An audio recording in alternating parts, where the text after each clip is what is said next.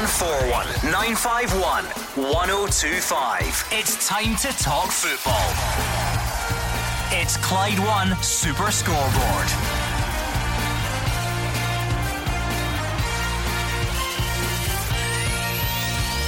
Good evening and welcome to Clyde One Super Scoreboard. Damien Duff never got to play for Celtic, but he says his new coaching role at the club is the next best thing. Rangers players are in for the shock of their lives when they take on Cowdenbeath, according to Colin Cameron. And in the second hour of tonight's show, we're going to be joined by Ayr United's goal machine Lawrence Shankland. I'm Gordon Duncan. Joining me at the moment is Jim Duffy and Mark Guidi. Yes, and Adam Lallana, the latest big name to be linked with a loan move to Rangers, as the Ibrox board gets set to push the boat out again to help Steven Gerrard's title bid. And as Yaya says no, could young Sunderland striker Josh Maja about to say yes and move to Celtic in a pre-contract? Jim Duffy, it's all the fun of the transfer window, rumour, speculation, fact, fiction and everything in between. Can't beat it. Yeah, I mean, it's one of those things where, if you're in the game, it gets a bit frustrating. I think all these managers, because they'll get fed up answering the same questions all the time, particularly at the top level when there's so much speculation and so much debate about it, and rumour is another big thing. But, it keeps us all interested at the top level anyway, while they're having their wee winter break. But there are other games going on. You mentioned Lawrence Shankland in the second hour of the programme having a phenomenal season at Ayr United. Yes, the return of the Scottish Cup this weekend as well. Just what lots of you have been waiting for. It's been good fun looking at the Championship and the lower divisions, but of course the top flight teams back in action with the Cup. Mark Guidi, we always like this stage of the Cup. It throws up some interesting ties. It does, yeah. It all kicks off on Friday night, Cowdenbeath v Rangers, Gordon, and as I said in the past couple of Saturdays, I'm just going to be really interested to see what Steven Gerrard does with the Defoe Morelos conundrum, because for me he has to find a way for both of them to play, because I think if you leave either of them on the bench, you're possibly inviting some problems behind the scenes into the harmony in the dressing room. So that'll be an interesting one for me, how he deals with that. And then I think there's some cracking ties. I'm going to St Mirren, Alloa, looking forward to that. But for me, the Auchinleck Talbot against Ayr United, I know Lawrence is coming in tonight, but that is just, I was down at Auchinleck last week, 3,000 capacity, seeing the state of the wee ground, seeing the setup live on the telly. That's going to be an absolute belter. Yeah, Jim Duffy, it's difficult to base anything on one game, and obviously Celtic are against Airdrie at home, Rangers are taking on Cowdenbeath away, but everyone will be looking for clues as to how the teams are going to set up in the second half of the season. Are the new signings going to play? Where are they going to play? Who's going to miss out? That's why there'll be so much fascination on the fixtures this weekend. Yeah, I mean, again, I'm sure Steven Gerrard, when he spoke to particularly Jermaine Defoe, would have spoken to him about playing, how he sees him playing, where he sees him playing. Is he playing as a two? Will he be a player who will be an option for him? So I think all that would have been discussed. Jermaine Defoe's not going to come all the way up to Scotland. Again, if he hasn't got more than a good opportunity to play regular first team football. So I think that whether they find a way and change the shape slightly, does he to accommodate both players, then only time will tell. But I don't think both of them will play against Cowdenbeath. I'd be amazed if that was the case. And Celtic obviously at home against Airdrie in the later kick-off on Saturday. I think again, there is, Brendan Rodgers, no disrespect to Airdrie, but he could give a number of players a good run out if he decides to go down that route with them. I think they've got midweek games, I think both teams after that. So I think that you'll see the squads getting spread over those two games. Right, come on then, let's hear from you on the phones. 0141 951 1025. Whatever is on your mind, what you've made of the transfer business so far, what you would like to see next from your team. Maybe you want to throw some names, some speculation out there. Let's do it. 0141 951 1025. And if you would rather tweet, then you will find us at Clyde SSB. Like I say, Lawrence Shankland will join us in the second half of tonight's show. He'll come in the studio with the guys, so you can save up your questions for him. But in the meantime, let's talk football. 0141 951 1025. Mark Guidi, a quick look at the back pages before we come in, as always. I mean, you mentioned Adam Lallana. That's not something that we believe there's a great deal in at the moment. Of course, he can be proven wrong with these things. Back page, I think it was the Scottish Sun, has that Leicester City are eyeing up Brendan Rodgers, albeit they still have a manager at the moment. But I'm sure that was a story that would have caught the attention this morning. Yeah, it's in the back page of the Scottish Sun. It's in the back page of the Scottish Daily Mail as well. Definitely something in that, Gordon. That's not a flyer. There's been a long-term interest from Leicester City in Brendan Rodgers. I think Leicester City has a certain appeal to Brendan Rodgers as well, and I think it's like footballers, and in terms of somebody like Brendan Rodgers, I think eventually they outgrow Scottish football. I don't think they outgrow Celtic, because they'll very rarely get a bigger club with 60,000 supporters, etc., Champions League to go and work for, but eventually they want back into a more competitive environment. Now, I don't think anything's going to happen before the end of the season. I think Leicester are in a position where they're not going to down, but clearly Claude Puel is not the long-term manager for there, so I think that's something to keep an eye on. It wouldn't surprise me, even if Celtic do win the league this season and make it 8 in a row. I know you'll get a lot of Celtic fans who'll say Brendan will never leave, he'll want to do 9 and 10. I think a question mark hangs over his future beyond the summer. Yeah, the Leicester one is always interesting because from looking at it from the outside, I don't know what Leicester expect. I mean, we understand, listen, 2 years ago they won the league, which was just phenomenal in a market which is, you know, just riches beyond anyone can think of. And for Leicester to win that was just a once in a lifetime victory for that club, and it will never be forgotten and never be matched again, I don't think, in our lifetimes. But the fact is that, you know, Leicester have been uncomfortable, in a comfortable position, and I can't quite get the clamour for Claude Puel to go. You think where will they end up, or what position do they actually think is relative to the level, in comparison to the other major clubs there? So I can't quite get it. And also that's the one reason I think perhaps that Brendan Rodgers, again, you say to him, well, where could you take Leicester to? Could you get them in the top 6? Possibly, but very, very difficult. I don't think you could get any better than that. So is that the type of challenge that Brendan Rodgers wants? Or does he want, if he is going to leave Celtic, I think he should be leaving Celtic for a team who can challenge for tournament, for cups, for top 4, for European qualification, all of those things.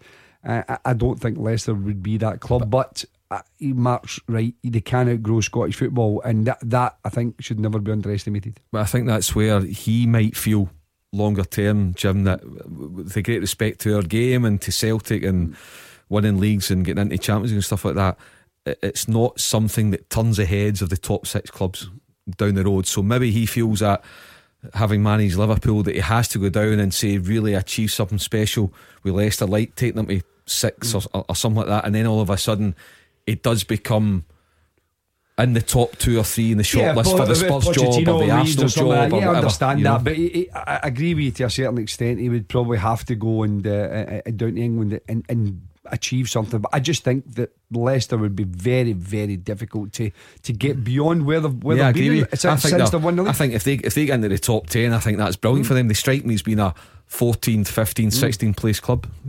Here's something that we can get your thoughts on perhaps a bit later on, just because it fascinates all football fans. Have you seen this press conference with the Leeds manager, Marcelo Bielsa? He's sitting there. He called the press conference himself after Spygate, and he says that we have spied on every single opponent we've played this season. So if you're going to punish me, let's do it. But he's also shown the level of detail he goes into, Jim. Him and his staff, 300 hours worth of analysis on every single opponent they play. Outrageous. But anyway, we'll maybe get your thoughts on that later on. I know we don't talk about Leeds on this show, but just generally, I wonder how you feel about that sort of thing in football. 01419511025. That's the number you need. So let's hear from you. Ian's a Rangers fan in Alva first up. Hi Ian. How you doing? Now the scout for Kilmarnock should be given an award in telly tomorrow for the amount of assets he's brought to his manager, and the manager equally doing well. Now I would much prefer half his team to Rangers, or whatever is necessary to Rangers, than any import from like Jermaine Defoe, who is obviously scoring well. That's good, but if you remember, a far better player than Jermaine Defoe It took Hateley a long time before he settled in Scottish style football. With two people on him, two players on him, a lot faster, no time on the ball. What do you think? How do you think Defoe will settle to the style, I think, is the gist of what Ian's saying? I think Jermaine Defoe's a penalty box player. He thrives in the penalty box, and if he gets opportunities, there's absolutely no doubt he'll score goals. So I don't think being marked by players or try to condense the space will affect Jermaine Defoe. I think if you're a runner or a different type of player, but he's not. He's a penalty box player. He's always been. He's a fantastic finisher. He's played in World Cups, top matches, top football. He knows the game. He's come up against big, strong, physical, all different types of defenders. So no, I think that Jermaine Defoe will be a very valuable asset for Rangers in the last period of the season, and I think he's a very good signing. I agree with you in terms of clubs like Kilmarnock. They have to scout differently. They have to look at try and find potential and try and develop them. And sometimes I think, for instance, Jordan Jones, who signed the pre-contract, he didn't fire on all cylinders when he first went into Kilmarnock. It took him probably a year and a half, maybe 2 seasons, to really find his feet, and that was at a club like Kilmarnock. So we've seen many players going from provincial clubs to the Old Firm, and it hasn't quite worked out for him. I mean, Lewis Morgan was phenomenal for St Mirren, hasn't quite got himself going at Celtic. It's a whole different level. So yes, I agree with you that for Kilmarnock, those players have done well, but I think where Rangers are at just now, bringing a tried and trusted proven goal scorer, I think is the right thing to go. Ian, would you play them both up front together, Morelos and Defoe, starting on Friday? 100%, absolutely 100%, both of them. But would the big man Kyle Lafferty accept being a sub every so often? Well, I mean, he certainly has at the start of this season. Mark Guidi. Rangers also have a friendly on Sunday, don't they, against HGK Helsinki? So the Morelos deal. I just wonder how much that will be used to get guys up to speed, or whether we will really see the signal of Steven Gerrard's intentions with regards Morelos and Defoe on Friday.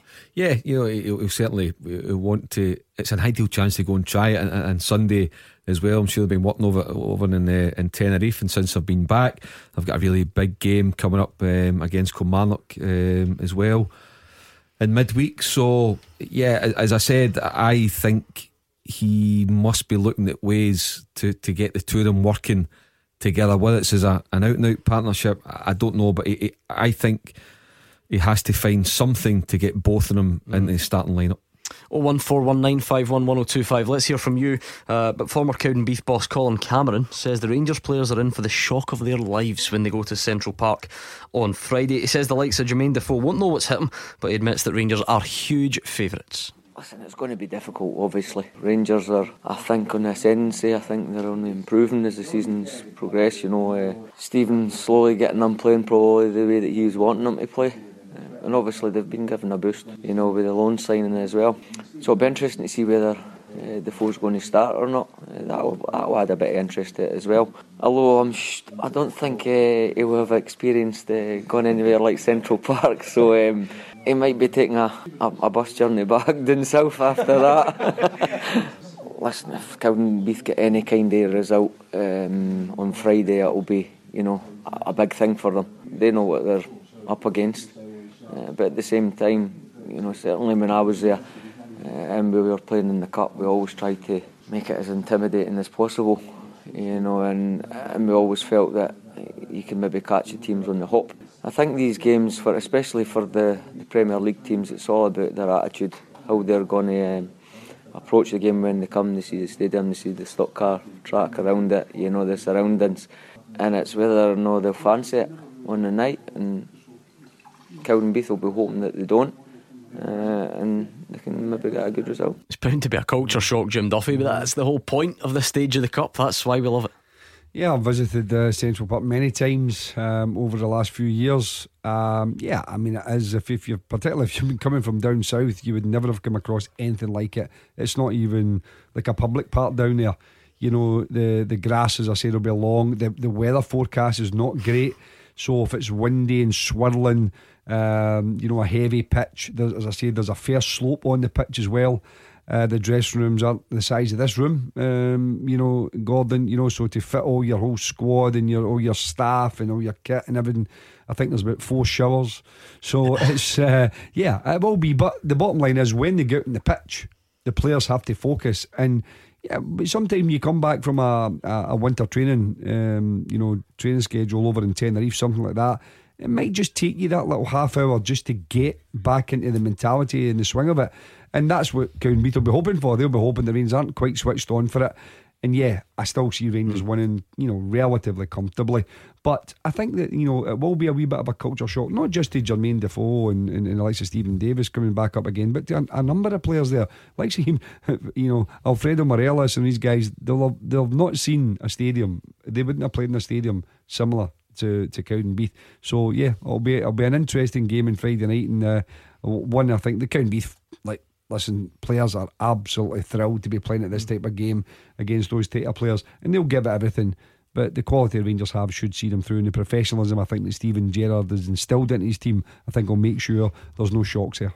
What do you think the mindset will be, Mark? Is it a good opportunity to pitch Jermaine Defoe right in there and welcome to Scottish football, culture shock, all the rest of it, or is it a case of let's actually not play him and you just introduce him at a later stage? No, I would imagine that Jermaine Defoe will be champing at the bit to go and get a competitive game. You look at over the past, maybe certainly this season and maybe a wee bit longer, he's not started a lot of games. I think as well he'll maybe view this with the greatest respect to Cowdenbeath. Live on the telly, cup tie, a chance to get up and running. Strikers want to score as quickly as possible. So I would imagine when you're paying the kind of money that Rangers are paying towards his salary and a name of that calibre, and I know it's Cowdenbeath and it's Friday night and it's Central Park, but again I think you start the game, you don't take any chances, you get him in there and you try and get his momentum going as quickly as possible. I think, Gordon, it's a difficult one because as you mentioned, they play Helsinki at Ibrox on the Sunday. That's probably a better one if you want to say get him in.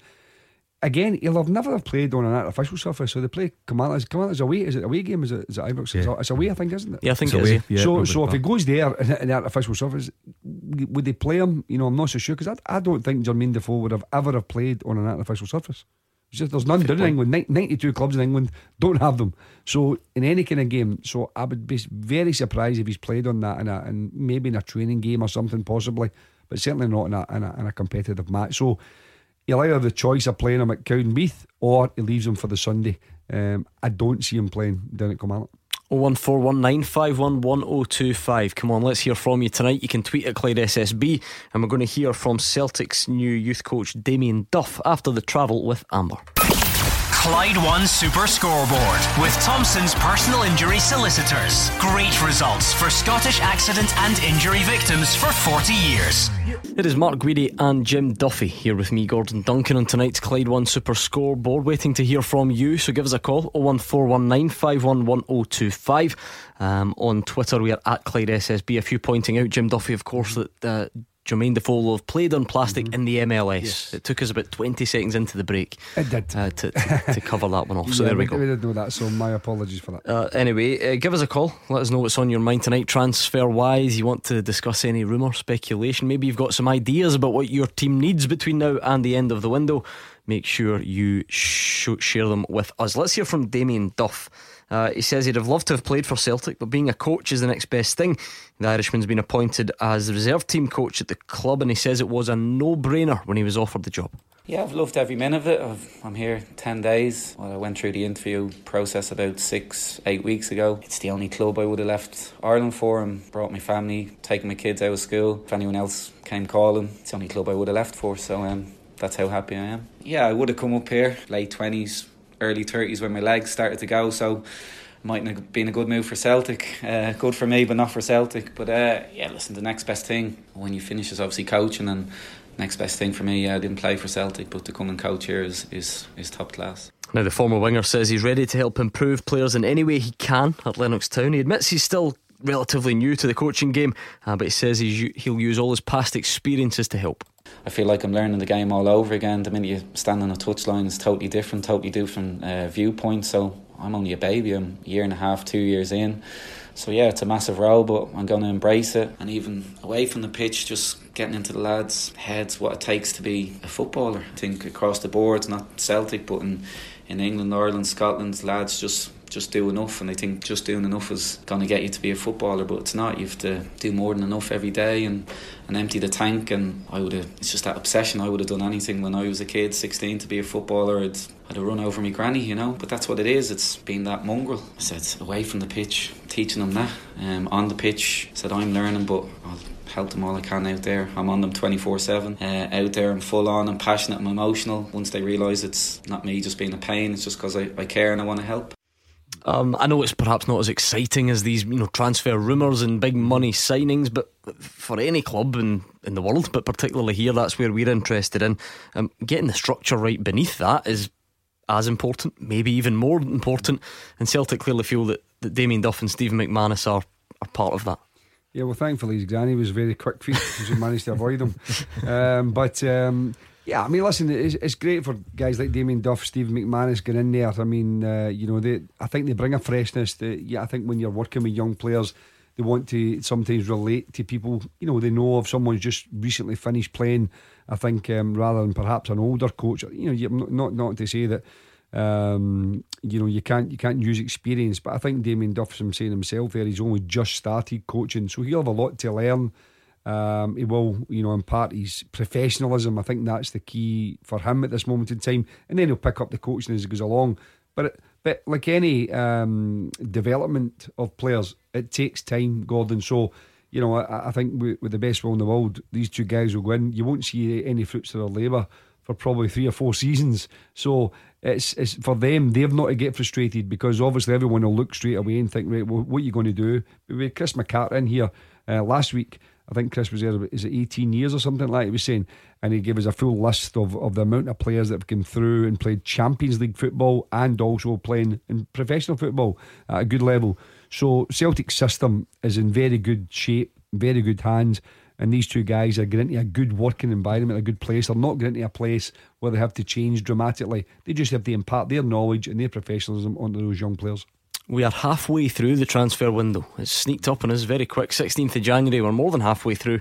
So give us your thoughts on how it's been so far and what you want to see in the next 2 weeks. 0141 951 1025. Tariq is a Rangers fan on the line. Now Tariq, I'm wondering if you're on to apologise. Was that about the Steven Gerrard thing? Last time we spoke to you, you were adamant Steven Gerrard was going to play against Celtic on the 29th of December. What happened? Well, there was probably more chance of seeing Loch Ness Monster in the River Clyde than you've got a Gerrard pulling the shorts back on, because he's already said that. It was just a noise up, a bit of laugh. Mm-hmm. Oh, right, but you told us Peter, your source down there in Liverpool had it all figured out. Well, I'd had to just speaking to Peter on the phone that day, and he was for Liverpool, and I had a cracked a wee joke with him, so right. Basically that's what the Peter came to. He was on the phone to me earlier on that day for something completely different. Right, there we go, that's explained, so, I think. Yes, so right. Basically, there's nothing wrong with a wee bit of fun, Good man. Our sides were splitting, Terry. That was a great joke. Well, anyway, all I can say is that, as a Rangers fan, to a Rangers point of view, it's absolutely fantastic what's happening, and Gerrard has really got us. Look, nobody's unbeatable, nobody at all. But we're going in the right direction now. We're definitely moving in the right direction with the board. Everything's moving proper, and we've got a bit of momentum now. We've signed Defoe, who I think him and Morelos are going to be a great partnership. I really do. I think they're going to be fantastic. And how about Stephen Davis in the middle of the park? He's going to bring a right bit of strength to the middle of the park. So he's already been there before. He's done it, and I think they're great signings. And I think they'll probably score a hat-trick each on Friday. Oh, is this another one of your famous noise-ups? Well, basically, my friend Cavey and what's his name? Must be some friend, aye? No, my friend Cavey, he's a Celtic supporter, and Stephen's the other boy who works with him. I just wanted to tell them to get my meat pack ready for me, because I'll be down to see them shortly. All right, that sounds great. What does Rangers' first the full strength midfield look like now, Jim? Stephen Davis is obviously in there. No obvious sort of departures in that department. How do you see, say there's a win or bust game for Rangers, what does the midfield look like, do you think? Yeah, well, I mean, I must admit, I don't see. We say the other on, Jermaine Defoe must have the conversation, but I just, from Steven Gerrard's time, he always likes to play with three in the midfield. So whether it's two and one advanced, he always seems to want to play three in there. So I don't know how they're going to complement with the two if they go and play two strikers, because then you've got to play four in midfield. It's not something he's done before. I'm not saying he's done before. He has done it at times, but not very often. And Ryan Jack would seem to be the one alongside Stephen Davis, but then Scott Arfield is the other one. Yeah. So if you play him as a slightly advanced, which is his best position, then how do you get the two up top if you're going to play with Candias and Ryan Kent, for instance? One of them has to be left out. That's the bottom line. One of those guys, if you're going to play with two strikers, one of those guys has to drop out, unless he plays three at the back. Then you have a 3-5-2. But then your wingers then change. Either Candias or Kent doesn't play. So to me, listen, that's the dilemma of top sides. The options you have. I mean, we've had the debate many times, and last year we had it with Celtic. People wanting Griffiths and Dembele at the time in the team all the time, and it very rarely did both of them play. And I just think it will be more game by game basis that he'll play Defoe and Morelos. Perhaps at Ibrox, maybe a little bit more. He can leave the holding one out. He maybe have Ryan Jack out, play Davis and maybe an Arfield in there. But I think there'll be a lot of times it'll still be the one striker, and he just got a top class option for the second striker. And yet Celtic, Brendan Rodgers said a lot of the games he was going, he was finding a system for Edouard and Dembele to play together, and then also Dembele was sold in the last day of the window, and it never worked out. So I mean, Steven Gerrard's press conference is tomorrow, Gordon. I'm sure he'll get asked a question. He might not want to give anything away, but I'm sure he'll be asked what you thinking, because you don't bring up Defoe here to have him on the bench, and I think it would take a lot to leave a 20-goal striker like Morelos out your starting lineup. It would be harsh for him. So who would you leave out, Matt? That's what I'm trying to say. I don't know what he does. Can he go with three at the back? I don't know, but you're right, because you wouldn't leave Tavernier out. He'd be a natural wing back for you. So would you drop Candias for Tavernier? No, you wouldn't. I wouldn't think. But he does have the option of three centre halves. Having said that, what about the story regarding Joe Worrall today? Nottingham Forest have got a new manager, Martin O'Neill. They also have a bit of a defensive crisis, so suggestions that perhaps they could recall Joe Worrall, granted that Rangers may want to hold out for some form of compensation, reimbursement or whatever, if that were to happen.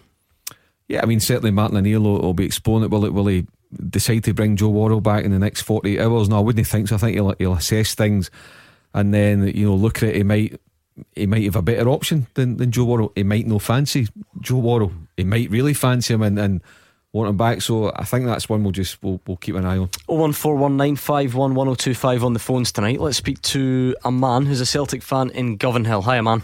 How you doing, gentlemen? All right? Yes, not bad. What's on your mind?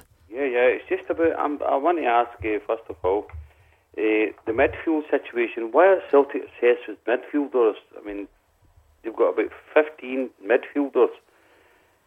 And my second question is, yesterday Mark said that, I don't know if it was Mark, but yesterday somebody said in your channel that De Gea is going to be a great striker, yet Yaya Toure shouldn't have signed for Celtic. Is that no kind of double standards? Let's go for the first point first. Obviously, was about Celtic stockpiling midfielders. I don't think at the moment they're not. They've signed 3 players and they're all attacking options. So listen, they have got a lot of midfielders, but you can still have a lot. But if the manager's not satisfied with the quality of them, then he'll obviously look to strengthen. So Yaya Toure was one that the club kind of were quite quick to deny that there was anything in it. So I don't think that they're really looking to bring in a centre midfield. I think their priority is getting a right back in this window if they can, and if need be, depending on what happens with the central defensive situation, they might need to try and bring in a centre half. But unless they're looking to cash in Sham or Scott Brown decides that he wants to leave early for Australia or something like that, then I don't think they're looking at bringing in a midfielder at the moment. Right, okay, I mean, I understand that. I think they should cash in and Cham and then get a couple of, defenders, because that's where we're weak. Up front, he's done good now. I mean, it's brilliant now. I mean, I feel the Celtic team is getting there, but a right back with Lustig is our priority now.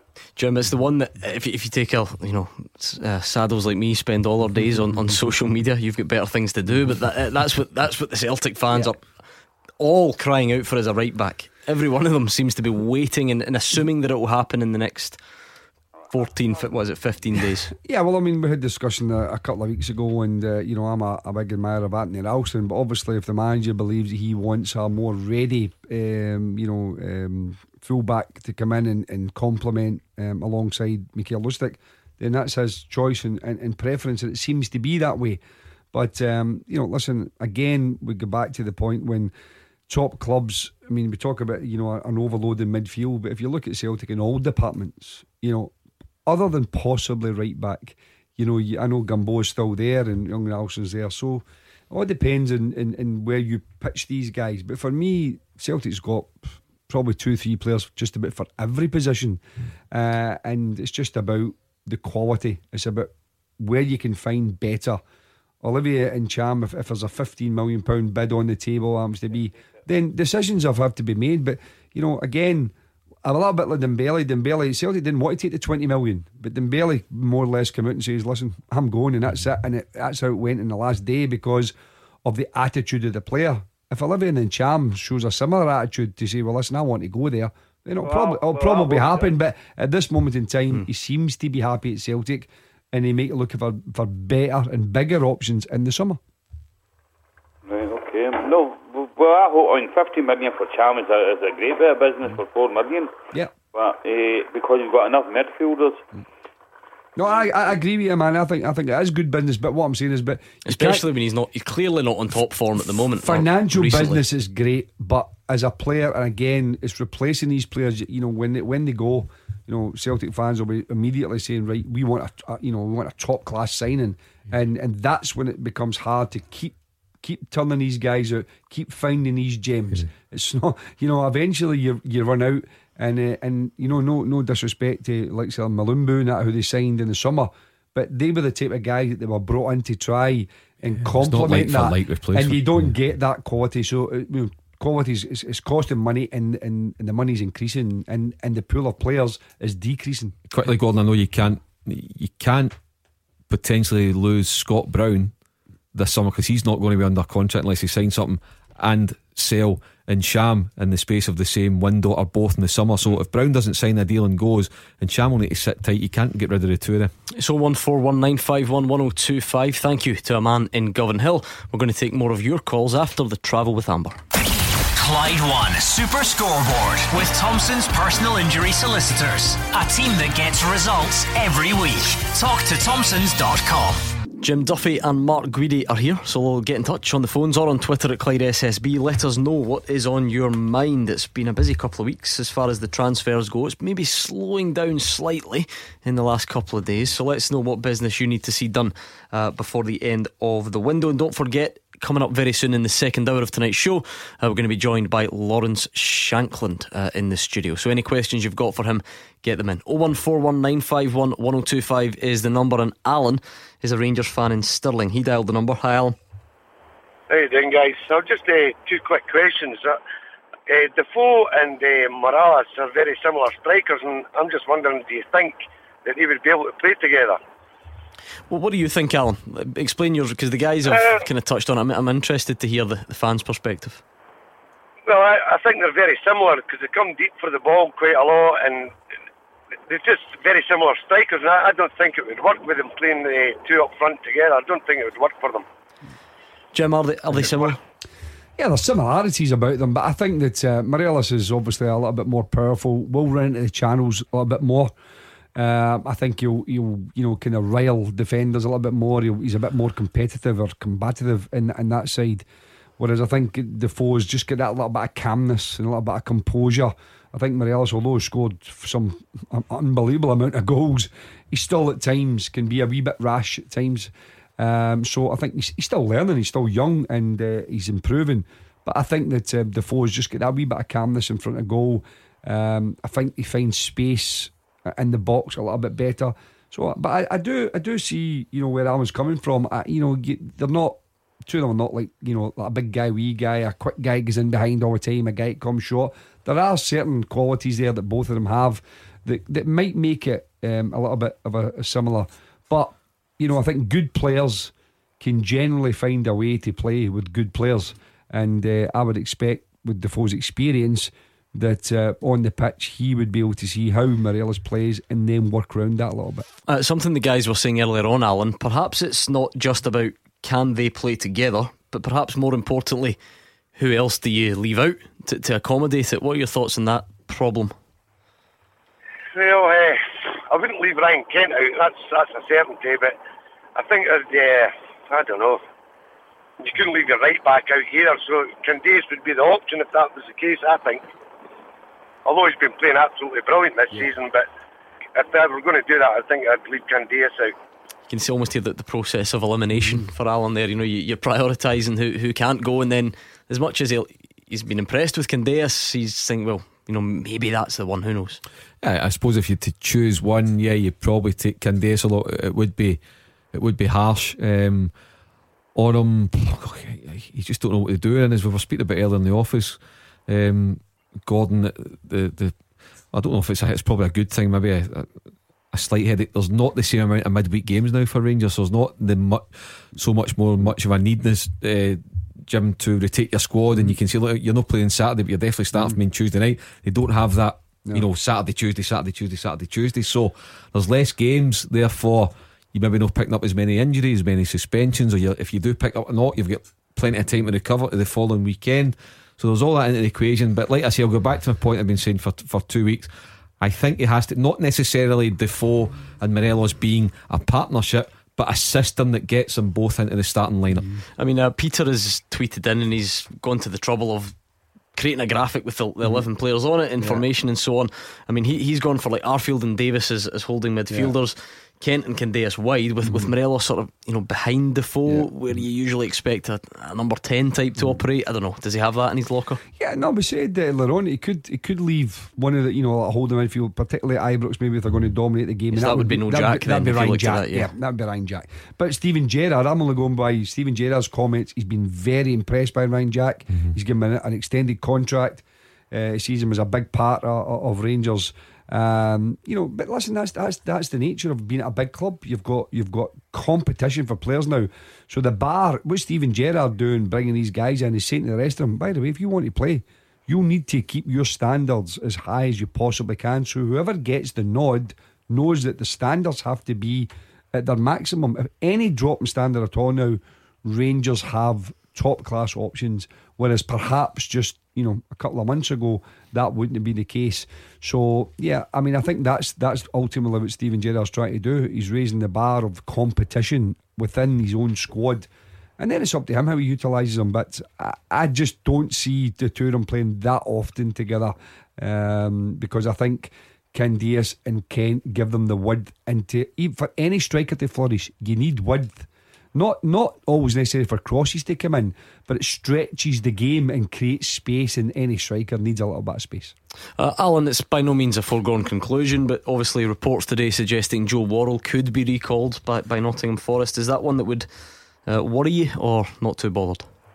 Not too bothered, to be honest with you. Just one quick other question, guys. Do you know what happened to the two American boys that came over? I've never heard nothing about them since they came over here to train for Rangers. I've never heard nothing about them. I'm just wondering if they're away back to America, or are they still there, or... I think one signing for Celtic. One of them was supposed to be going into Celtic, and I think the other one went home, as far as I'm led to believe. I think the two of them were leaving, but I don't know if Celtic's going to sign him, or they've invited them in. But I think Gutman or Gutman, I'm not entirely sure the pronunciation. That's the one that's going to go back in. He's going to get into Celtic with a view for Celtic to look at him. Alright, that was Alan in Stirling. Still time for you to join us. 0141 951 1025. On Twitter we are at Clyde SSB. He just keeps popping up on the TV, so I'm just going to get your thoughts on it, because I'm fascinated by this. So Marcelo Bielsa, the Leeds manager, Spygate. Remember, if you're unfamiliar with the story, Leeds are caught sending someone to Derby's training ground to spy on them before they play. But the Leeds manager's just preempted it all. He's hosted his own press conference today and says, we do it to everyone. We've done it to every opponent we play this season. So, you know, let's deal with it. Lampard did say that he thought there was somebody in the bushes before they played the first game when Leeds, I think, won 4-1 at Pride Park. Because we can relate this to our game. I mean, generally, is it okay? What are your thoughts? Well, look, I think the key line that Bielsa's trying to get across, and one thing I'll say to him, I admire his honesty. Whether you agree with it or not, at least he's been honest. He's trying to explain why. And what he said is that the key line, they've obviously researched this, the Leeds hierarchy. He hasn't violated any rules. Yeah. You know, okay, in a gentleman's agreement, a handshake, it's not something you would do. It's not the done thing in the UK. However, he's not violated any rules. And as he's saying as well, listen, if you want to come do it to us, if you find a bush somewhere you can go and hide, well, fair game. But I don't agree with it. But by the letter of the law, I don't see how you can be punished for it. No, I mean, I must admit, I think they've went right over the top with this. You know, I know he's shown his stats and he's shown how much analysis he puts into it. The Leeds fans might say, well, that's been ultra professional. We want our guys to be professional. But listen, you know, to say that he's cheating and it's against the spirit of the game and all those standing on the high horse with the morals. Listen, watch any game. There's players diving all over the place, feigning injury, conning referees, pretending that they've been hit in the face as the opponent gets sent off. So let's take the moral high line out of it, because you know, that's just a piece of nonsense. If you don't agree with it, then fine. And culturally, again, he said he's done it in other countries, obviously in South America and stuff like that. And maybe when he's went to Leeds, someone could have tipped him and said, listen, we don't really do this, so you're maybe better just checking out first. But he's stated his case. He is honest. I think it's over the top. That's the amount of analysis that he's trying to do, you know, in terms of looking at training routines and stuff like that. And you know, again, as I said, are his players capable of taking all of that information in when they go to play the game? You know, I would doubt it. You know, I would severely doubt it. It's just a manager trying to get every single aspect of the opposition covered. You know, and I think it's just slightly over the top, but I think the media and all the so-called pundits have come out and squealing about it. I think are going overboard about it. I also think as well there's been an element, because the story broke ahead of a game against Derby. So when you look at the media down the road, you've got two elements that go against Bielsa. A, he's not a British coach, he's not one of our own, and B, it was against a national darling stroke hero in Frank Lampard's team, and Derby lost the game on last Friday night. So I think you put that into the mix as well. I think that's not helped Bielsa. Did you ever get anyone up a tree down at Parkleigh when you were the Morton manager, or swimming across? But the thing is, they're open training sessions. They're all open training sessions. I mean, just about anybody can come into just about any other team. The facilities up here would be pretty tough to guard against it. Yeah, against it. I think if he was wrapping, maybe something around him, but get himself warm. But listen, I was obviously down south at various clubs at various times. And the majority of the sessions were open, so fans came, watched the training session. Some came, and obviously nowadays people video things and on their phones, or they're taping the set pieces or whatever it happens to be. And when that comes to the end, that's when this has happened. Frank Lampard's then made it a closed session, and then they've discovered that there's been a spy in the ranks. But I think it's, as I said to you before, I really wouldn't have bothered too much about it. But again, with all the information that players can get, scouts can get now, they can pretty much get everything anyway from the various media sources. Beat the Pundit with goals in the Scottish Sun, the SPFL and EPL latest every Monday, Wednesday and Saturday. Beat the Pundit time. If you want to take on Jim Duffy and Mark Guidi, show off your football knowledge and try and win a signed ball, now is your time. 0141 951 1025. Be quick, because you only have until the news at 7 o'clock. Clyde One Super Scoreboard with Thompson's personal injury solicitors. Get the result you deserve. talktothompsons.com. Mark Guidi and Jim Duffy are here with me, Gordon Duncan. Pleased to say our special guest for this hour, Lawrence Shankland, the Ayr United striker, has joined us in the studio. So if you've got any questions or points, get them in on the usual number or tweet. We're going to do this first though. Beat the Pundit. With goals in the Scottish Sun, the SPFL and EPL latest every Monday, Wednesday and Saturday. It is Beat the Pundit time. Either Mark Guidi or Jim Duffy will be taking on Tommy, who is a Celtic fan from Livingston. How are you tonight, Tommy? No bad. Have you been trying to get on for a few nights now, Tommy? I tried to go on last night. I feel like I recognise the name from flashing up on the screen in previous times. Are you feeling confident? I've not read the paper today, so no. Do you know what? Well, Tommy, I'm going to tell you something. The guy last night said the same thing, and do you know how many he got right? How many? None. So I wish you better luck than he got. Heads, it's Mark Guidi. You're up against tails. It's Jim Duffy. Yep. And it is tails. Jim Duffy up against Tommy from Livingston. So let me give Jim a bit of Clyde 2 in his ear. Yep, he's given me the signal. That's fine. And we'll get your time up and running. You now can't hear us, Tommy. That's what we want. So you've got 30 seconds. You're going head to head. Here is your chance to beat the pundit. Are you ready? Yep. Stephen Presley has been named manager of which English club? Bristol. Who signed for Rangers from Kilmarnock in 2007 for around £2 million? Chris Burt. Which current championship team were runners-up in the 2015 Scottish Cup final? Hibs. Lawrence Shankland is the tied top goal scorer in the championship with who?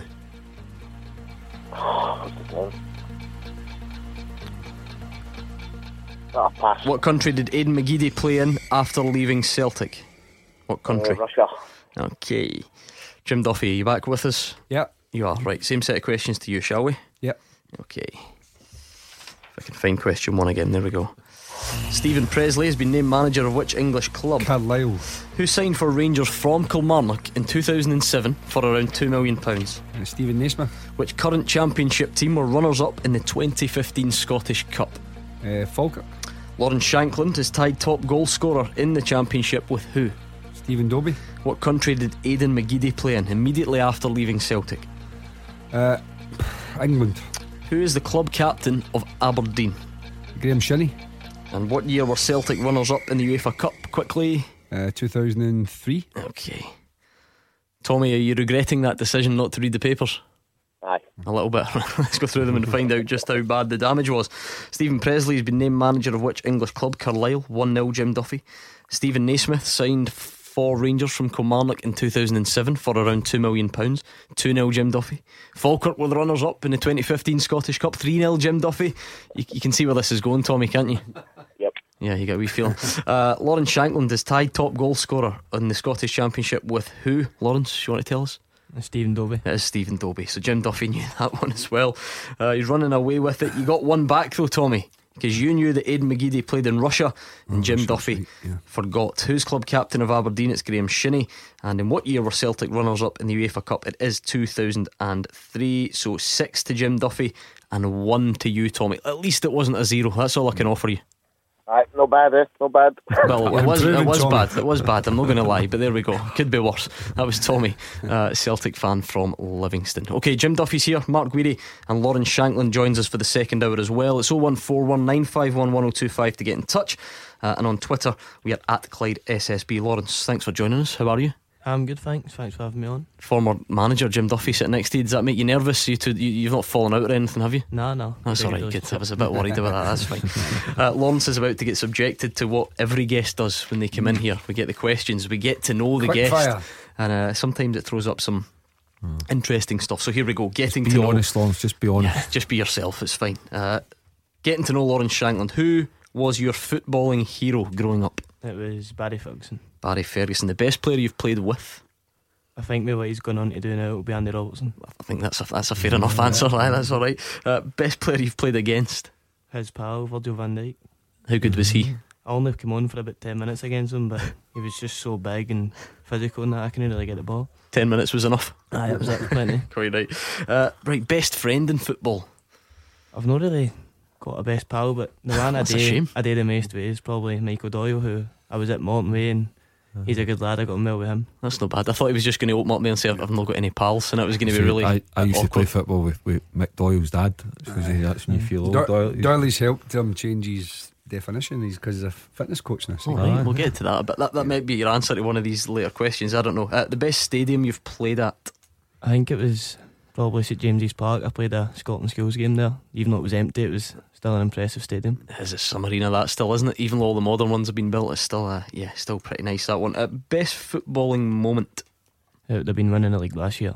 The way we won it in the last day, and that feeling, I don't think, even though I wasn't playing, I don't think we'll ever have that again. Yeah, I remember it on the show. Even us listening to it coming in, it was so dramatic. There was a result elsewhere. Rafe. And it was. I mean, what was it like to be a part of? As I said, I wasn't playing, so it was worse. I was constantly on my phone. I wasn't even watching the game. It was nerve-wracking, but thankfully enough it worked out. You weren't the one that was shouting the score down to Ian McCall, were you?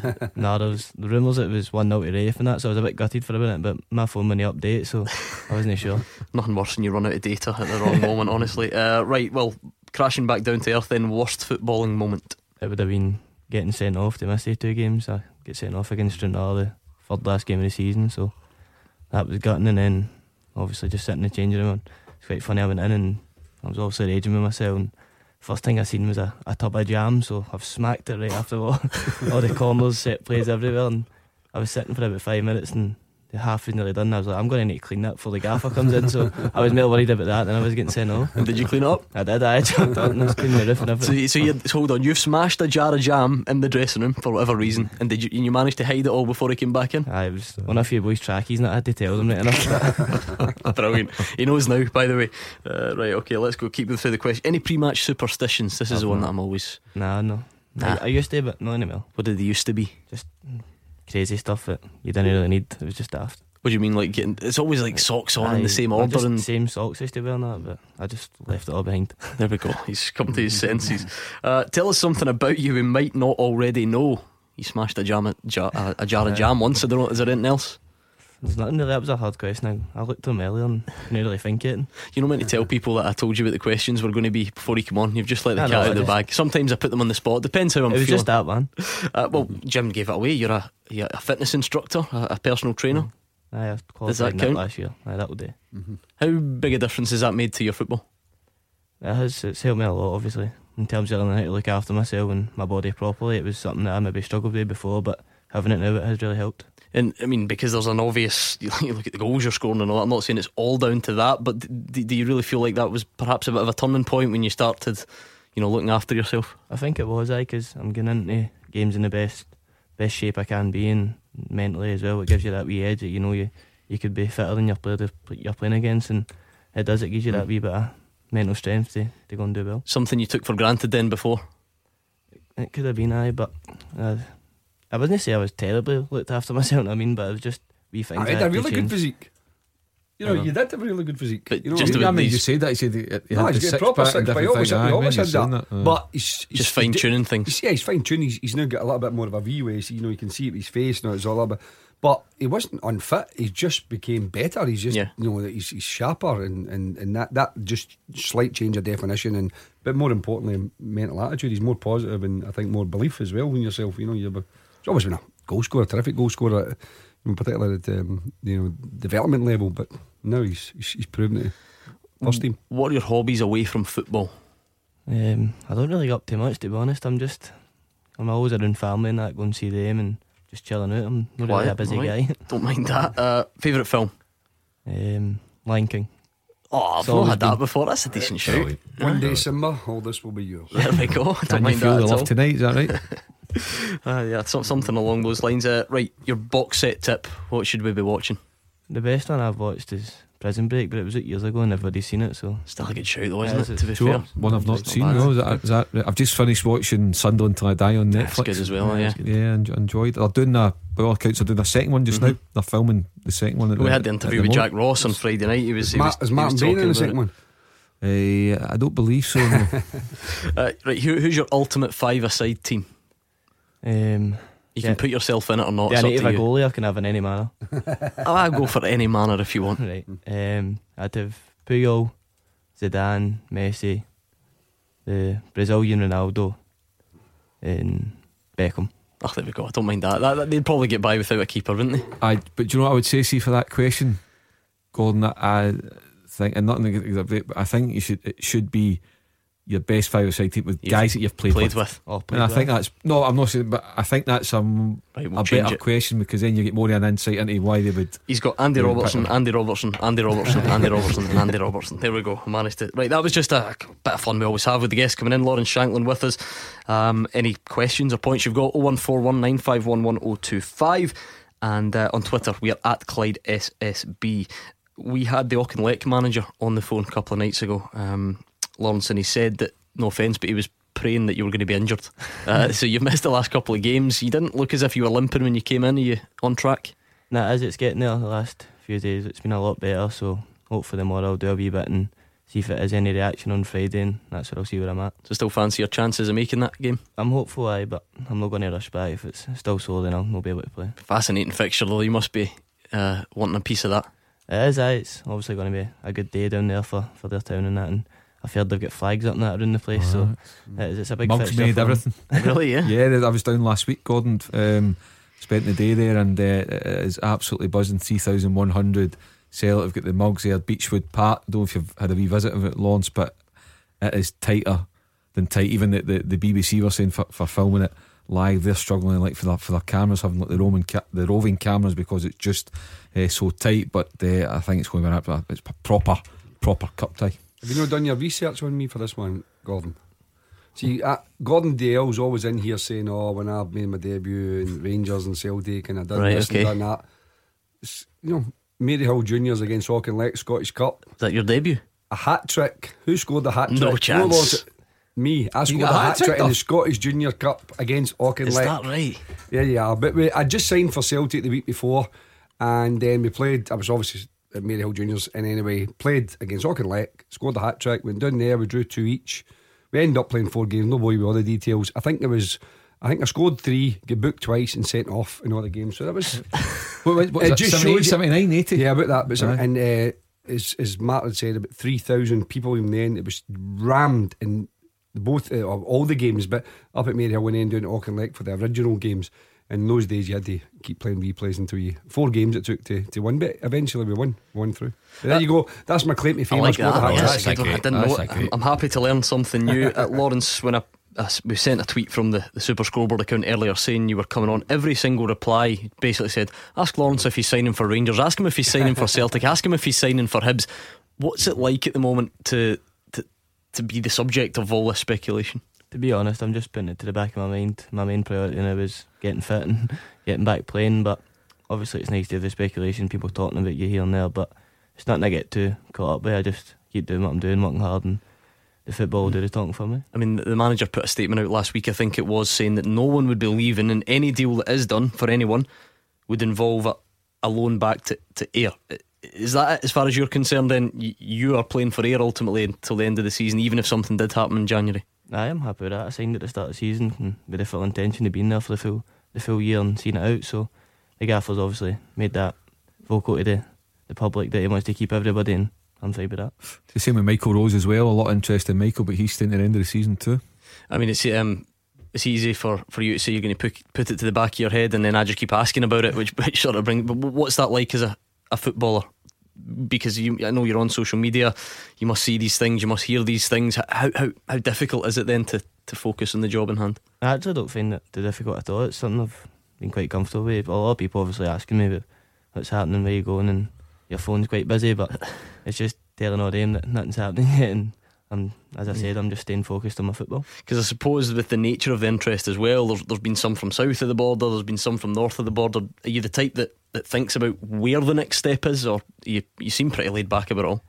I'm quite laid back, but obviously I know what I want to go and do in my career, and the next step I might want to take and go and improve myself and push on again. So it is something I'll be obviously looking at eventually when the time's right, and I'll deal with it then. I think it's good because, I mean, Lawrence will know the other side of it. You know, when he was released from Aberdeen, then you're sitting waiting on the phone call. That's a much worse situation to be. You're thinking, right, where am I going to go? Am I going to stay full time?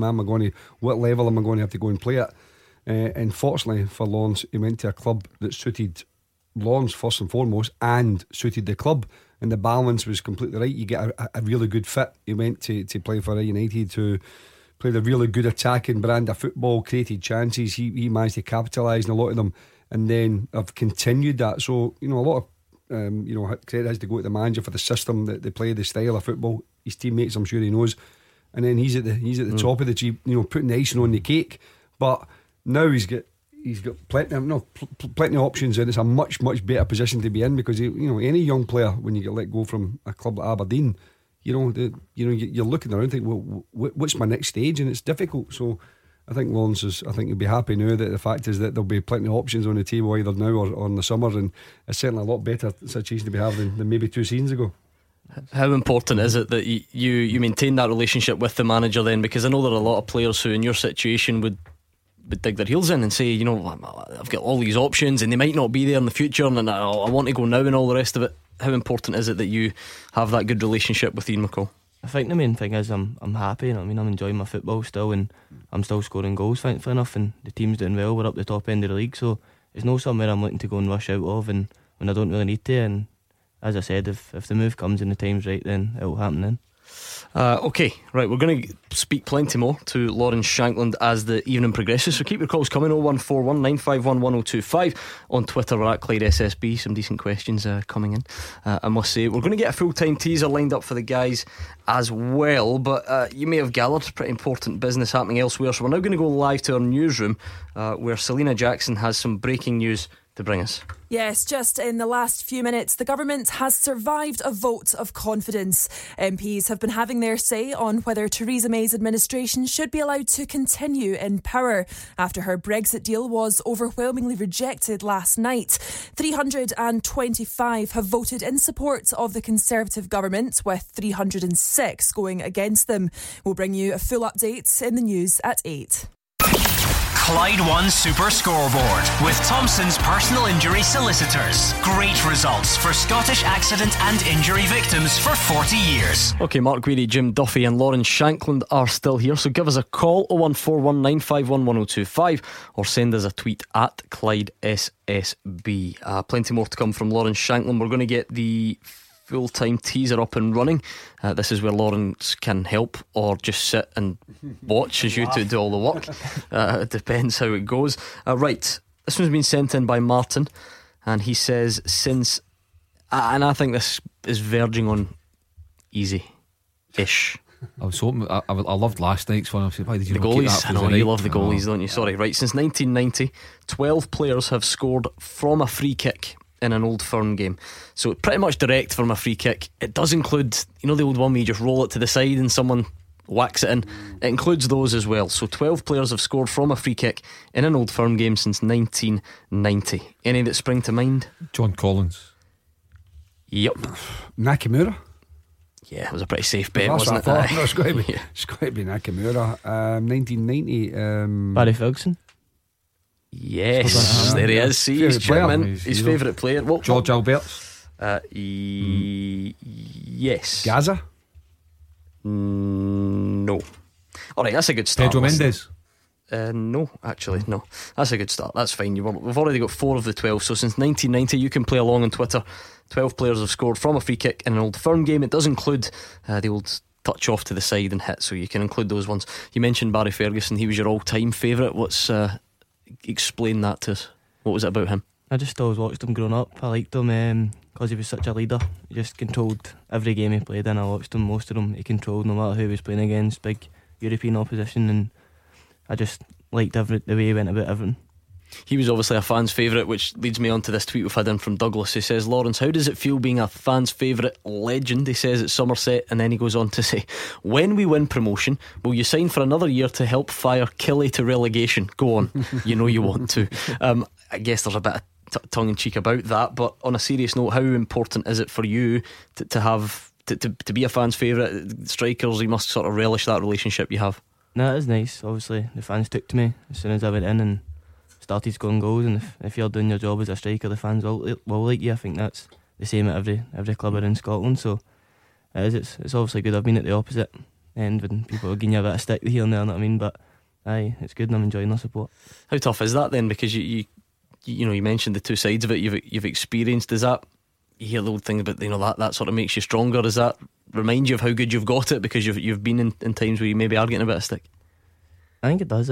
You've obviously been in games where you're having a bit of stinker and the crowd's on you right away, you know what I mean? But I think you learn for the games, and I think I've learned quite a lot for that, and I used to probably take the stick to heart, if I'm honest, and I think that was a side of my game mentally that I had to change and just ignore that. So it is something I've learned, and obviously it's nice. What was the turning point for that then? How do you learn something like that? Is it a pep talk for somebody? Is it just something that you stumble across yourself? I think you just realise the fans are going to have an opinion, but they're fans for a reason. I mean, you're in on the pitch, it's easy for there. I've been there myself and watched games. I think you should have done that, but it's easy for there. But when you're on the pitch, you've got a decision to make right away, and I think it, obviously, as a player, it is tougher, and you learn to understand what they're seeing as well. Yeah, and I mean, it's easy to see why there's all the hype and the speculation that I think, is it 57 and 59? Is that right for Ayr?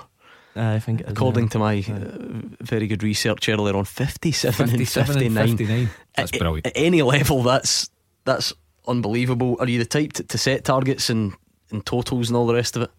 It was when I was started with it. It was my first 10 games. I think it was, I got to 6 and I had 6 and 6, and I thought, right, I'm going to try and keep this going for as long as I can. And thankfully enough, I got to 50 and 50, and I think it was Alloa we played, managed to get 2, so that was a bit of an achievement for me, but I've just tried to keep it going as much as I can. I will do. You've now slipped 3 behind, so you're going to need to get your finger out. I mean, that's 50 and 50 is good. You're Can I just want to ask, Lawrence, obviously you had the experience at Aberdeen when you were younger, the top flight, full time, and a couple of loan moves and that. After, so tell me, because I know, for example, your name has been discussed at managerial in our top flight. Do you feel now, with all respect to United, but do you feel now that if you were given the chance to go and play at our top, like at a top 4 club, you could go and do a job for them, Lawrence? I think I could either way. Obviously my last couple of years I've went, and I've definitely changed my attitude and the way I see football and how hard I'm working all round on my game. And I think if I did get the opportunity to go to a good club in the top flight, I do think your game intelligence, everything's all improved. I think I just had to improve all round, and I feel like I have done that the last year or so. So if I did get the opportunity, I think I would do a job and I'd score goals at the highest level in Scotland. I do, I bet. No, myself. Good on you. No, delighted to hear you. How do you look back on that spell at Aberdeen then? Because some players might be bitter about that and say, well, they didn't give me a chance, or you always hear this idea that it's sort of someone else's fault. But listening to you seem to be acknowledging that you have been the driving force in your own turnaround, and so perhaps it's no surprise that it didn't quite work out for you back then. No, it was obviously hard, and I was learning. I was young, but when I was given my chances for the bench and had a couple of starts, and as a striker you're judged, you need to score goals, and the way Aberdeen were at the time, they needed results. It was the second top team in Scotland chasing Celtic, and I was in and out, and I'd obviously missed a couple of chances here and there, but I feel if one of them goes in, it changes, you know what I mean? The next one might go in, but at the time it just never seemed to happen. But I couldn't seem to get the first one, and then it just went on and on and on, and that's the way it kind of dwindled out. But obviously I've learned a lot from it then, and I like that I went through that, because I know where I can be, and even back then I was getting into good positions and getting chances still, so it's not something I get too down about. I mean, is the opposite happening then? We mentioned 57 and 59. Do you now just feel as if it's a bit of cliche, but do you just feel like you're going to score every game you play?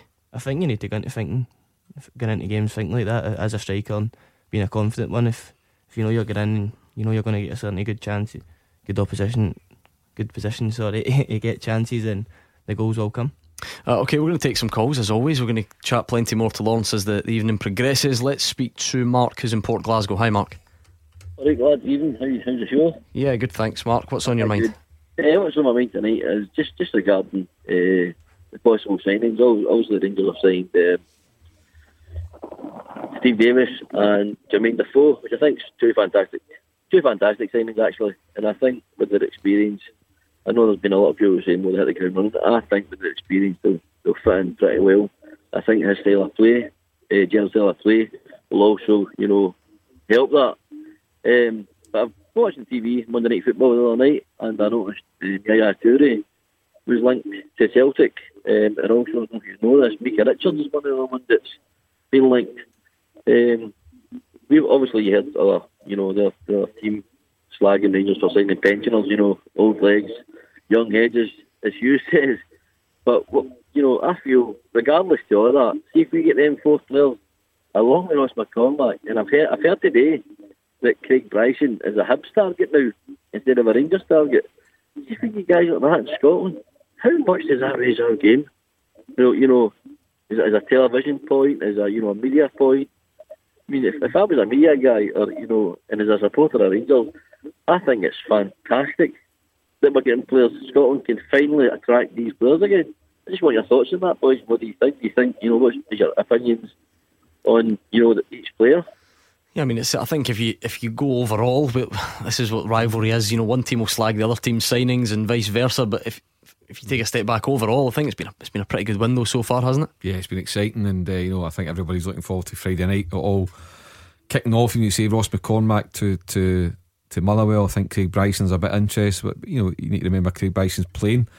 He's almost a first pick every week for Frank Lampard, but he's still out of contract in the summer. So at the moment, Derby haven't tied him down, and maybe Derby are waiting to see what kind of deal they can offer him, depending whether they get promoted. Just ask Bielsa for a rundown on what it looked like in training. You'll be sorted. How he's played in these last 38 games. So yeah, there's that. But you're right, Mark. There's plenty to be excited about. Another thing as well, there's still 2 weeks to go. Is it 2 weeks tomorrow? The window closes. Yeah, so there's just over a fortnight, so it slams shut. As Jim never closes generally. Tell us. So plenty to happen, but I still think with the old firm, there's still a couple to go out the door, maybe at either club, maybe particularly Celtic. I think there maybe there'll be one or two that have still to go. Yeah, I mean, I agree with Mark in terms of profile for Scottish football. I think that there has been times, when our profile's been good. But I think when Brendan Rodgers come up, I think straight away, I think it gave us a great profile. Steven Gerrard coming in, enormous profile on the game, and to bring guys like Davis and Default, without a doubt that increases the profile. And we've said before, we've got a fantastic league as it is. I think that the top league at this moment in time is as exciting as it's been for a long time. I think the quality of the players, I think the quality of the teams, the style of football for the vast majority is very, very entertaining. And I think, as I said to you, you've got some high profile from management and on the pitch. So I've said this for since pretty much as the season started now. We really should be marketing our game to the highest level that we can possibly do it just now, because it's as in healthy a condition as it's been for a long time, and a lot to do with these type of players coming up. I think they've sensed that as well, that it's a good place to go. Yeah, we know it's in the twilight of the career, but I think maybe 3 or 4 years ago, I'm not quite sure if they've been as keen to come. It's good if they back it up though, isn't it? Because Brendan Rodgers arrives with the name and the reputation. He goes and wins 7 trophies. Stevie Clark arrives and people think, wow. And then he transforms Kilmarnock. The name's one thing, but once you back it up, that's when people really start to take notice. Yeah, but that's what I'm saying. But these guys are coming to Scottish football, and I think, as I said, they're coming at a good time, and that it's like a domino effect, a positive effect, because other top players are thinking, okay, even the likes of Yaya Toure being considered. Listen, he was reputedly on about 200 grand a week at Man City.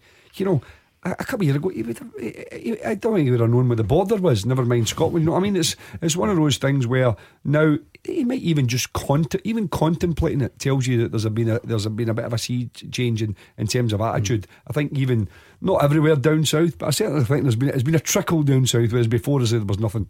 Right, thanks to Mark in Port Glasgow. Let's get the thoughts of Eric in Falkirk, who's a Celtic fan. Hi, Eric. Hello. Hi, Eric. What's on your mind tonight? It's just to say about Bruni. I think everybody's a wee bit. They're not being nice to him, the way he's been portrayed in the press. No, he's been great for the Celtic, and I think it's really bad. No, the way that they're just saying he's going away to Australia, I mean, I don't think anyone said he's definitely going, Mark Guidi. It's just that's the story. There's clearly an interest. He's clearly not decided either way. So I think they've made one offer to him and he's rejected it. From best of knowledge, there's been conversations with Celtic. I'm not so sure if there's actually been an official contract, something black and white put down, for 1 year, 2 years, 3 years, whatever. Maybe the possibility of some extra coaching involved. I don't know about, but he's certainly not back one offer from Australia. But the fact that he's wanting to go back, and I've also heard as well in the past couple of days that the serious interest from the USA has emerged as well, and there'll be something concrete put on the table to him as well if he wants to go over to America. So sorry, Eric. I think sorry, I'm saying I think Bruni's been a legend for the Celtic. He's been great. £4 million. He's been a brilliant signing. He's captained the club to the past 7 titles. He's had to overcome a lot of question marks against him, particularly when Neil Lennon took over and he had a really bad spell, he's discipline, and people thought, and I know Neil Lennon thought long and hard about it, do I persevere with Scott Brown, or do we cut our losses? But he's come through that, and he's had a bit of stick this season. I think it's been a wee bit unfair, but I think part of that is because in the previous 2 seasons he set the bar so high. He was outstanding over 80-90 games in 2 seasons, and at some point that was going to come to an end. But I wouldn't rule him out. I hope that he stays at Celtic. I hope he signs a new deal, because I think he's still got a big part to play at the club. Final word to you, Eric. I think he should be applauded, because Bruni's been brilliant. I don't know why anybody has a go on, because any time I've seen him play, he gives his heart and soul. I think most would agree. Obviously, it's no secret, it's because Celtic went through that brilliant spell of performances when he wasn't in the team, and he came back into the team, and then there were some below par performances, none more so than against Rangers. So you can see why people are reaching these conclusions, Jim, even if it's not the right one. Yeah, I mean, first of all, I think back in against Hibs, they lost 2-0 at Hibs, and I think it was Daryl Horgan that just more or less man marked him, followed him about, and then obviously against Rangers, was his probably his poorest performance against Rangers ever, and Rangers dominated the midfield that night. But it's not all down to Scott Brown. I mean, there was another 9 outfield players. Celtic, were well beaten. So I think, as Mark had said, when you set the bar so high, any kind of drop in standard at all is exaggerated a little bit in the eyes of everyone. People say, your legs have gone and stuff. If you have a bad game when you're 23, you've got a bad game. If you have a bad game when you're 34, people say, you're done. That's not the case. You just have a bad game or a couple of bad games. He's got more than enough legs left in him to go and play. He might, as I said, as he's done over the last 4 or 5 years, he's adapted his role. He's a different type of player. He gives Celtic something different. But those leadership qualities will always be there. As Lawrence was saying earlier on about Barry Ferguson, he's a leader. He thrives on these type of games, and I think the next time these big games come up, I think you'll see a different Scott Brown. 0141 951 1025. Still time for you to get in touch on tonight's teaser. And remember, if you've got a good question, we'd love to have it. So you send them in to fulltime@Clyde1.com, and we try and use them on the show. Since 1990, 12 players have scored from a free kick in an Old Firm game. It does include ones that were touched to the side and then converted. So George Alberts, John Collins, Barry Ferguson, Shinsuke Nakamura, Alan Thompson. Yes. Chris Boyd. No. Stan Petrov. Yes. That was the one that was touched to the side. Yep, that was one touch to the side. You're Peter right. Lovenkrands. No. Henrik Larsson. No. Lawrence, you want to throw any more guesses in? Charlie Adam. See, you should at least it's the silent assassin in the corner. There we go. Lorenzo Amoruso. That was under the wall, wasn't it? Sneaked under the wall. Yep, Lorenzo Amoruso. He'd one touched off as well. And we've got one more Rangers one. Alexei Mikhailichenko. No. Okay, we'll get the answers and we'll talk to Lawrence Shankland a bit more next. Clyde One Super Scoreboard with Thompson's personal injury solicitors. A team that gets results every week. Talk to Thompsons.com. Into the final part of tonight's Clyde One Super Scoreboard. Mark Guidi, Jim Duffy and our special guest Lawrence Shankland are here. They're going about the full-time teaser. Still time for you to get in touch on the phones and on Twitter. I'll keep the question going though. Since 1990, 12 players have scored from free kicks in Old Firm games. It does include the wee touch to the side and then the shot. I think I might have the one away back. Darius Dovcik. Yes. I thought I was so sure that's the one that you were going to struggle with. Was Sean Maloney one? Lawrence is looking on who on earth is that? 5 years before you were born. It was for the Gallagher Lawrence. Sean Maloney? No. Right, you've only got 3 to get. 2 Celtic, 1 Rangers. Alan 3 McCoist? to get. No. McCoist almost scored for inside the box probably. Yeah, but alright, still time. There is still time. Lawrence, I'm thinking back to your questions that you asked. We said the best player you've played with.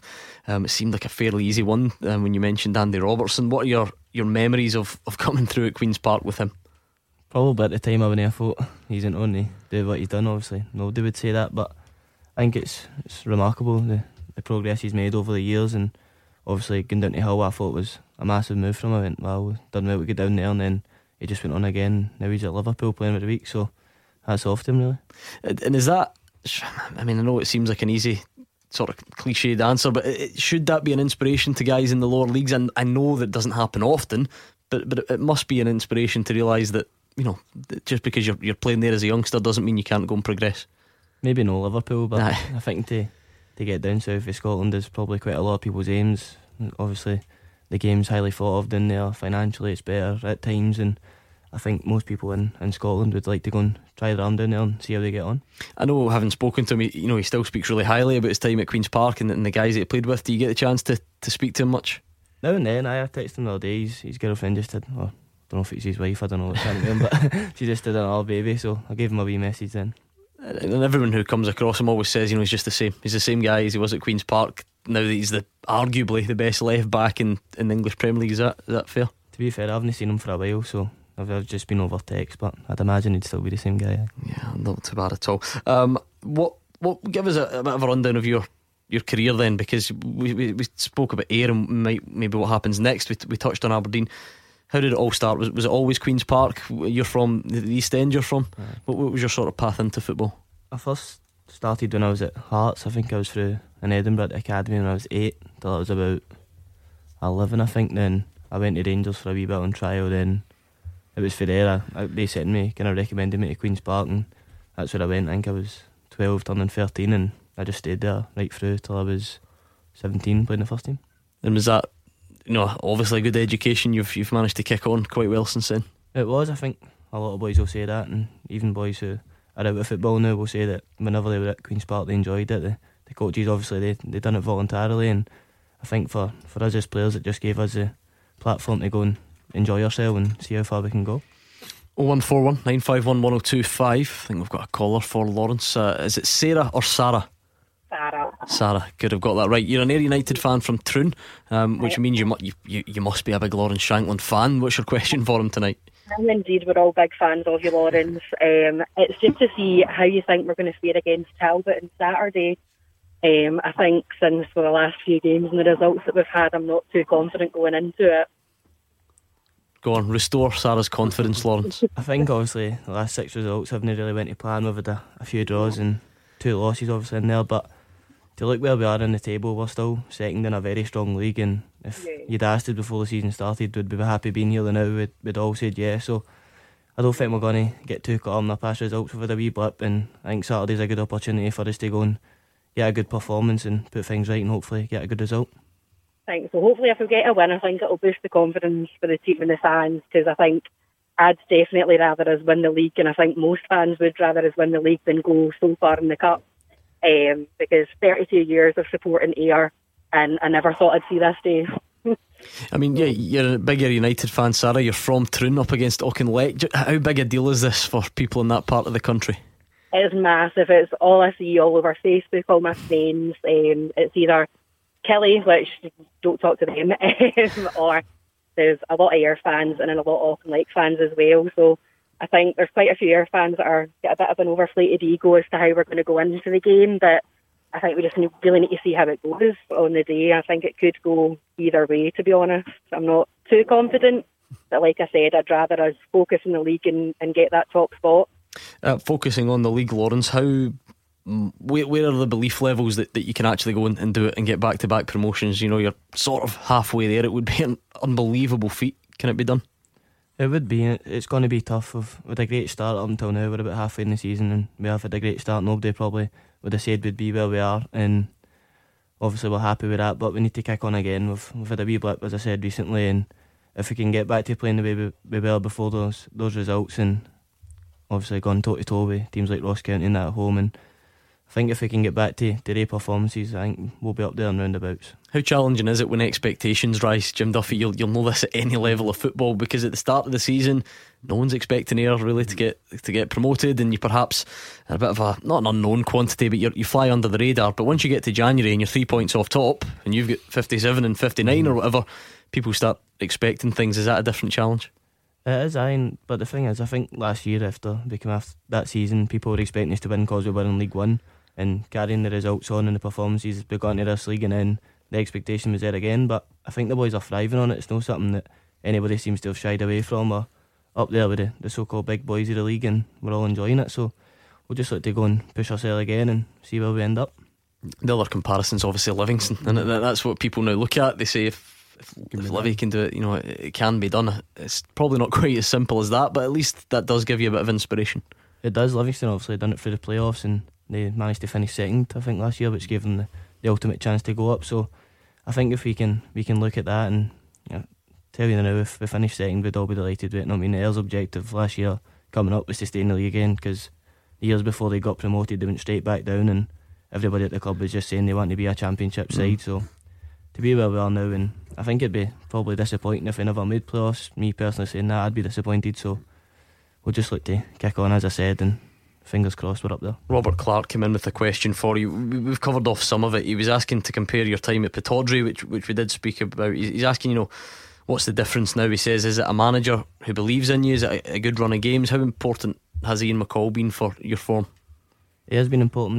He's got me kind of back playing. He's, as Jim said, the system that Ayr play suits me, and obviously I'm up there with Moff or Moore, and our wingers obviously are relying to get chances to us, and as he said, they do create a lot of chances, and we're a team who attacks quite a lot. So for me personally as a striker, I just keep getting myself into good positions, and thankfully enough they've been getting in till now, so I hope it lasts. And do Michael Moffat and Craig Moore, are they happy to let you take all the headlines? Do they remind you every now and then that the role they play? Nah, definitely. There's two good guys to play with, and obviously they've been playing together the last couple of weeks, so they're two really good partners for me personally. I like playing with both of them, so they're supportive, and we're a team at the end of the day. Everybody plays their part. There we go. That should be a cracking cup tie, that, Sarah. I hope you enjoy it. Hope everyone enjoys it. It'll be lively, Jim, I think. Is that a fair? I think it'll be very lively, and obviously being a derby as well, adds to it. We mentioned earlier on a junior team.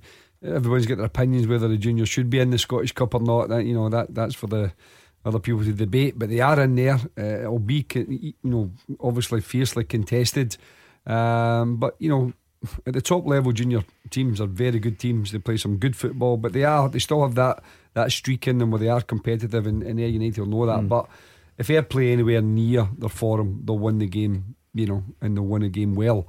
It's going to be a feisty occasion. I'm thinking, Lawrence, because you've been scoring so many in recent seasons. Has there been a standout performance? I mean, Tannadice earlier this season, is that the obvious one? For me, when we went up to Dundee in the Cup early in the season, I thought we beat them 3-0. I was thinking that was a good day, for everybody. And then we went back up to Dundee and obviously beat United on the Friday night, and I managed to score 4. So personally, it's probably one of the best games I've played.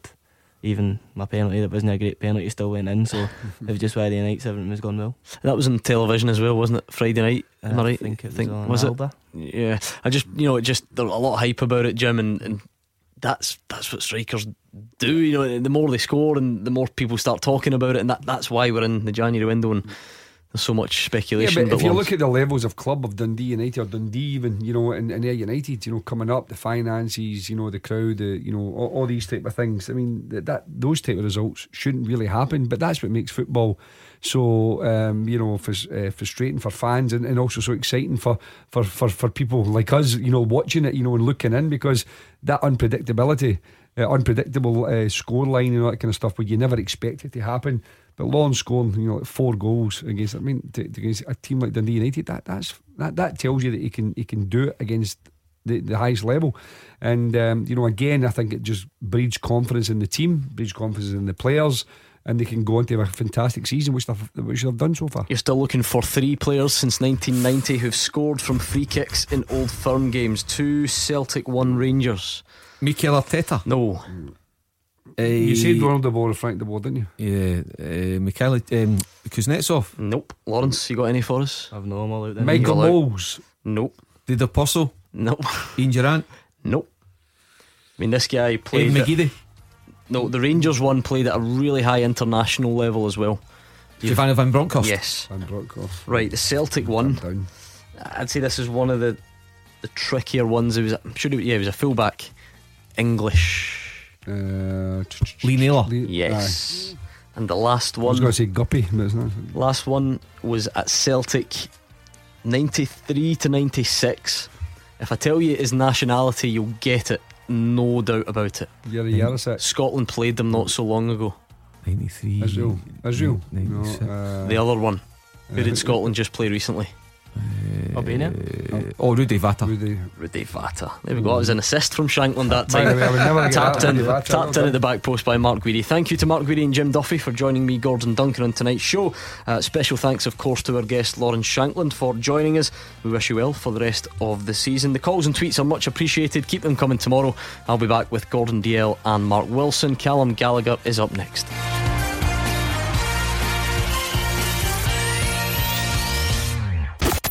Clyde One Super Scoreboard with Thompson's personal injury solicitors. Compensation. They know the score. Talk to Thompsons.com.